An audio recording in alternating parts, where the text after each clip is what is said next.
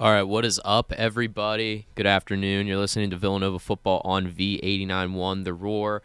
I'm your host, Stephen Kane, and this is WXVU's Villanova Football pregame show. Start off by breaking down each of the team's seasons so far. We have Villanova 3-3 right now, playing a home game in front of their fans at homecoming weekend against UAlbany, who are 1-5, 0-3 in CAA play, while Villanova's 1-2. So we're going to start off breaking down each of the team's seasons so far and some of their key players before moving into some predictions for the game today. Again, game is at 3:30, so right after we'll jump into WXVU's play-by-play coverage of the game. We'll also be back for halftime and post-game analysis. So starting off with Villanova, I think it's safe to say that, it's been a bit bumpy for just the team so far. They've, struggled, I think, to, meet the expectations that they were set. I mean, beginning of the year, preseason predictions came out, preseason poll for the CAA, and Villanova was projected to repeat and win the conference, but so far they're fourth to last. They're 10th in the CAA so far, 1-2, 3-3 overall. They started out, they looked pretty good. They took down Lehigh, Long Island University, lost to Army, but that was, a game I think that, Villanova were massive underdogs in. And then kind of just the wheels fell off a little bit. They, had a tough loss against Monmouth. Monmouth scored 49 points, and the 42 points from Villanova wasn't enough to get them the win there. They had a really nice win against Maine, and we'll talk about that later. A lot of key players really played well, and they're going to have to show off some similar performances if they want to help Villanova get the win today, move to 2-2 in the CAA. And then really last week was another tough loss on the road against Richmond, 20-10. And kind of just to elaborate on that game, right? They lost 20-10 on the road. It was actually their ninth straight FCS road game. Like their ninth straight FCS road game winning streak was snapped, right? So Richmond really did something that a lot of teams haven't been able to do against Villanova, right? Usually Villanova just goes on the road. Any other FCS team, they beat them. Not this time. As Richmond, dominated, and particularly in the running game, right? Then that's going to be one, I think the key matchups is going to be UAlbany. They struggle a lot defending the run. Villanova, Villanova struggles defending the run, for any CAA team. And we saw that with the Richmond Spiders. They ran for 220 yards against them, and that really ended up hurting them, right? After, the starting quarterback Connor Watkins ended up scoring a touchdown on a run in the first quarter, and they got a little field goal, in the middle of the first quarter is 10-7, second quarter is 10-7, but that was really it for Villanova scoring. Next 8 possessions, punted 4 times, turned it over on downs, missed field goal, lost a fumble, threw an interception, basically just everything you do not want to do, right? Really only had 140 yards of offense the last 8 times it had the ball, so it was definitely a tough day in terms of just moving just the offense down the field, right? Connor Watkins, 11 for 26, 146 yards.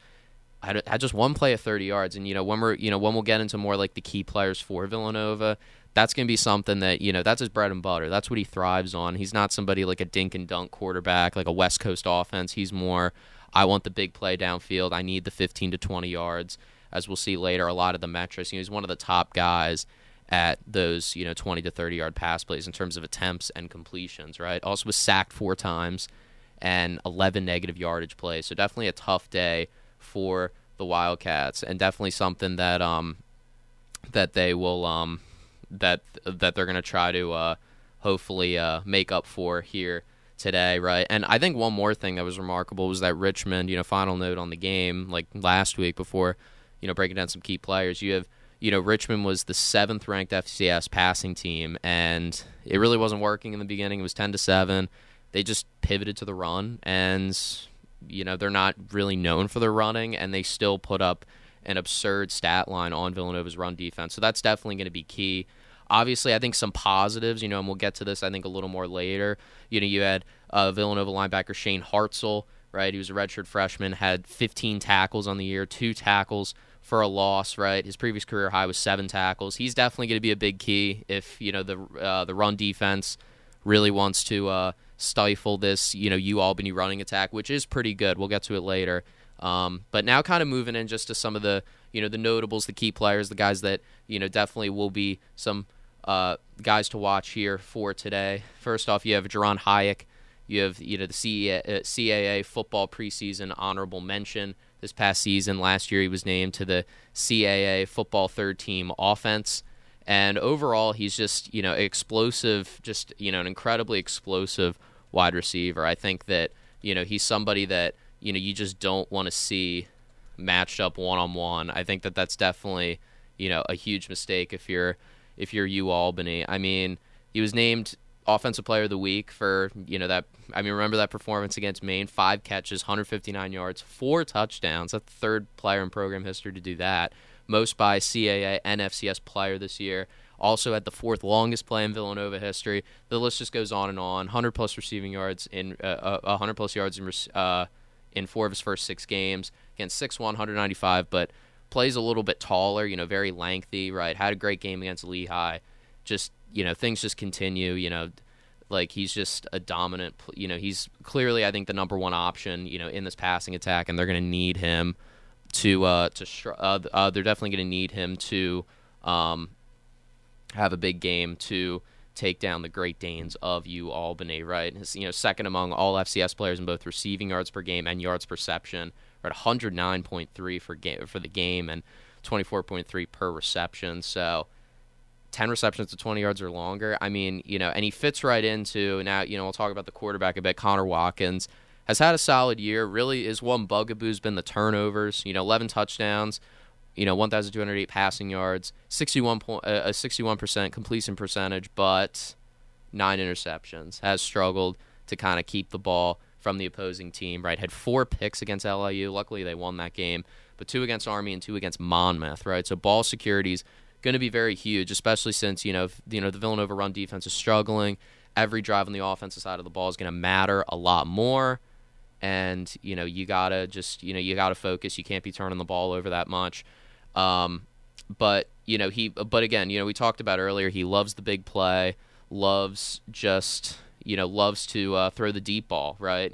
Top total offensive yards per play, shows up in that statistic for the CAA 4 times. He's not the top guy, but it just shows that he does this consistently. 16.1 at Lehigh, 14.1 against Maine, 12.4 at LIU, 11 at Monmouth, 4th highest pass yards per attempt, right?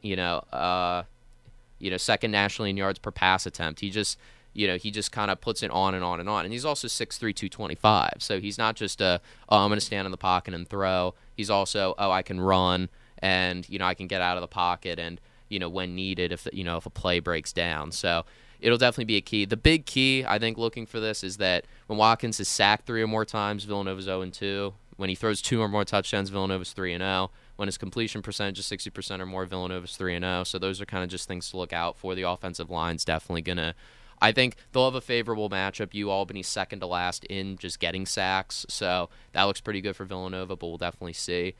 We'll see about Jalen Jackson, right? Jalen Jackson, was suited up in the Richmond game, did not play. Status, still questionable, could play, right? Had that great game against Monmouth, 3 touchdowns, second most points by a single player in the CAA, right? 7th in rushing yards this season, 9th most all-purpose yards, 15th in all-purpose yards this season, the 9th most all-purpose yards in that monster game he had against Monmouth. Really just, 5'9", 220, somebody that's just a bruiser, somebody that, you don't want to try and go and tackle, right? He's just, he's just a violent runner. He's just he's somebody that, can break tackles, somebody that can really just, run the ball, down your throat, right? And you see that, just a lot, right? And, another big running back, D. Will Barley, right? So far in the season, 2 touchdowns, right? 306 yards. He's, again, Jalen Jackson's been the main guy, but, he's gotten his opportunities. 10th in rushing yards this season, right? You have 3 guys in the top 10 in rushing for Villanova, which, you have 7th, 9th, and 10th all locked up by Villanova running backs, so that'll definitely be a big key. Again, going after the second worst rushing defense. I think one more guy, too, we talked about it. Obviously Des Boykin will be big, second-team offense last year. Somebody that is a real deep threat guy. 1 catch, 60 yards against LIU, 78 yards, 2 catches against Lehigh. So that'll definitely be, he'll definitely be someone to look out for. 5'9", 195, speedy, very hard to catch. Shane Hartzell, right, 15th in the CAA with tackles, 22nd in sacks. He forced a fumble this year, and you also have Ethan Potter. He's a sophomore safety. He's the team's leading return tackler, right? Had 11 tackles in that dominant win against Maine. 18th in tackles in the CAA, right? Kayshawn Schulters, 7th most passes defended, has really good football IQ. Anthony Montero, a lot of these guys are going to really have to pick up this Villanova defense, because, they have struggled a little bit, especially, with the Monmouth performance, if you get into a shootout and you really want to hold the team down, stop the opposing offense from scoring, it'll definitely fall squarely, I think, on those guys' shoulders. So that's kind of what we're expecting for Villanova. Now kind of looking at UAlbany, right? Second to last in the CAA. Hasn't been a good year, I think, you'd say probably, but 11 straight of their losses have been decided by 7 points or less. Haven't won on the road since spring 2021, but they keep a lot of games close, and part of that's because their passing offense is dynamic. They have the top passing offense, 6th in offensive efficiency, right? They have fifth rushing offense, right? And they're coming off really a tough loss, homecoming weekend for them at Hampton. They led 24-10 at the half, were scored 21-7 in the second half, lost on a failed 2-point conversion. Definitely tough, but again, this team's scary. This team is scary, and I think that people are like, oh, we're going to, this will be an easy game for Villanova to get back to 2-2. I think you would be dead wrong. UAlbany has shown their ability to kind of stay in games, and part of that's because of Reese Poffenbarger.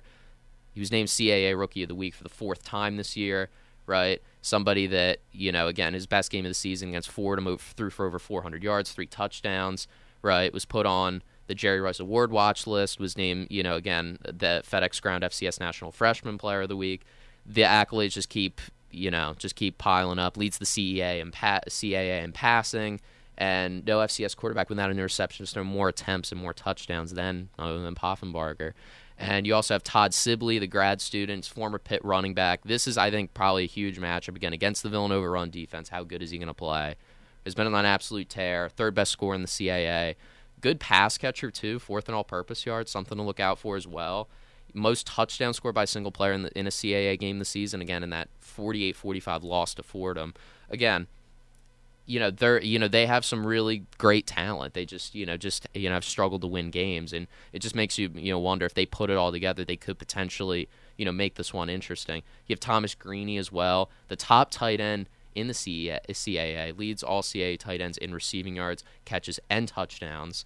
5th just overall in receiving, right? And being a tight end, you have to block, and your main priority isn't just catching balls and, trying to make big plays. It's also about in the run game. So that's really impressive. You have Roy Alexander as well, the 15th best overall receiver in the CAA, 4th most all-purpose yards by a player against Fordham, and, the 4th most return yards in a single game against, Fordham as well. You also have Julian Hicks, 17th best overall receiver in the CAA. But again, the big bugaboo for, UAlbany, right, is you look at defensive efficiency numbers, they are not very good. 12th in defensive efficiency, last in opposing first downs, last in opposing third downs. It's going to be tough, but it's going to rest on these guys. You have Jackson Ambush, who's named to the preseason All-CAA team. Dylan Kelly, somebody that, sophomore linebacker could, spur on this UAlbany defense. They both rank in the conference top 10 in tackles. A.J. Missler, someone to look out for as well, 23rd in tackles. Elijah Hills, even though this team struggles to sack, he's 18th in sacks. And same thing with A.J. Simon, right? And the pass defense isn't much better either, but you also have Isaac Duffy, who's 17th in passes defended. So it's really just all about, overall the unit as a whole has struggled, but, if we are going to get some good performances from really either of these defenses, it'll probably be a pretty offensive-heavy game. It'll just fall squarely, I think, on these, individual performers' shoulders. So that's really kind of the breakdown for both teams. Now, finally, for my pick of the game, how I just think it's going to go overall. I've talked, I think, ad nauseum about how important it is that Villanova's run defense needs to stop Todd Sibley, right, former Pitt running back. But I also think that, Villanova, I think that, they did show some good signs against Richmond. I may have been a little, I think pessimistic. You had Shane Hartzell at 15 tackles. Ethan Potter had 11, 4.5 tackles for loss for each.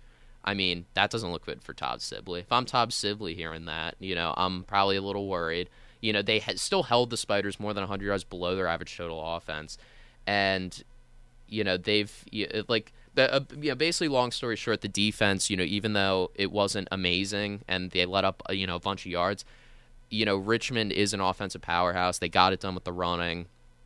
They actually did pretty well compared to other teams, even though it still wasn't good enough to, pull off the win. So overall, kind of just based off of that, because both offenses are pretty similar. They both put up a lot of points, and it'll be an offensive-heavy game. It's who has the better defense. I think it's Villanova's. I think UAlbany's has really struggled, but I think, we've seen with Villanova, in some games, like earlier this year, and their win against Maine, they had a pick six in the game against Maine, that they can get it done, right? UAlbany really hasn't had those sparks where the defense is better. So I'm picking the team with the better defense. I'm picking Villanova.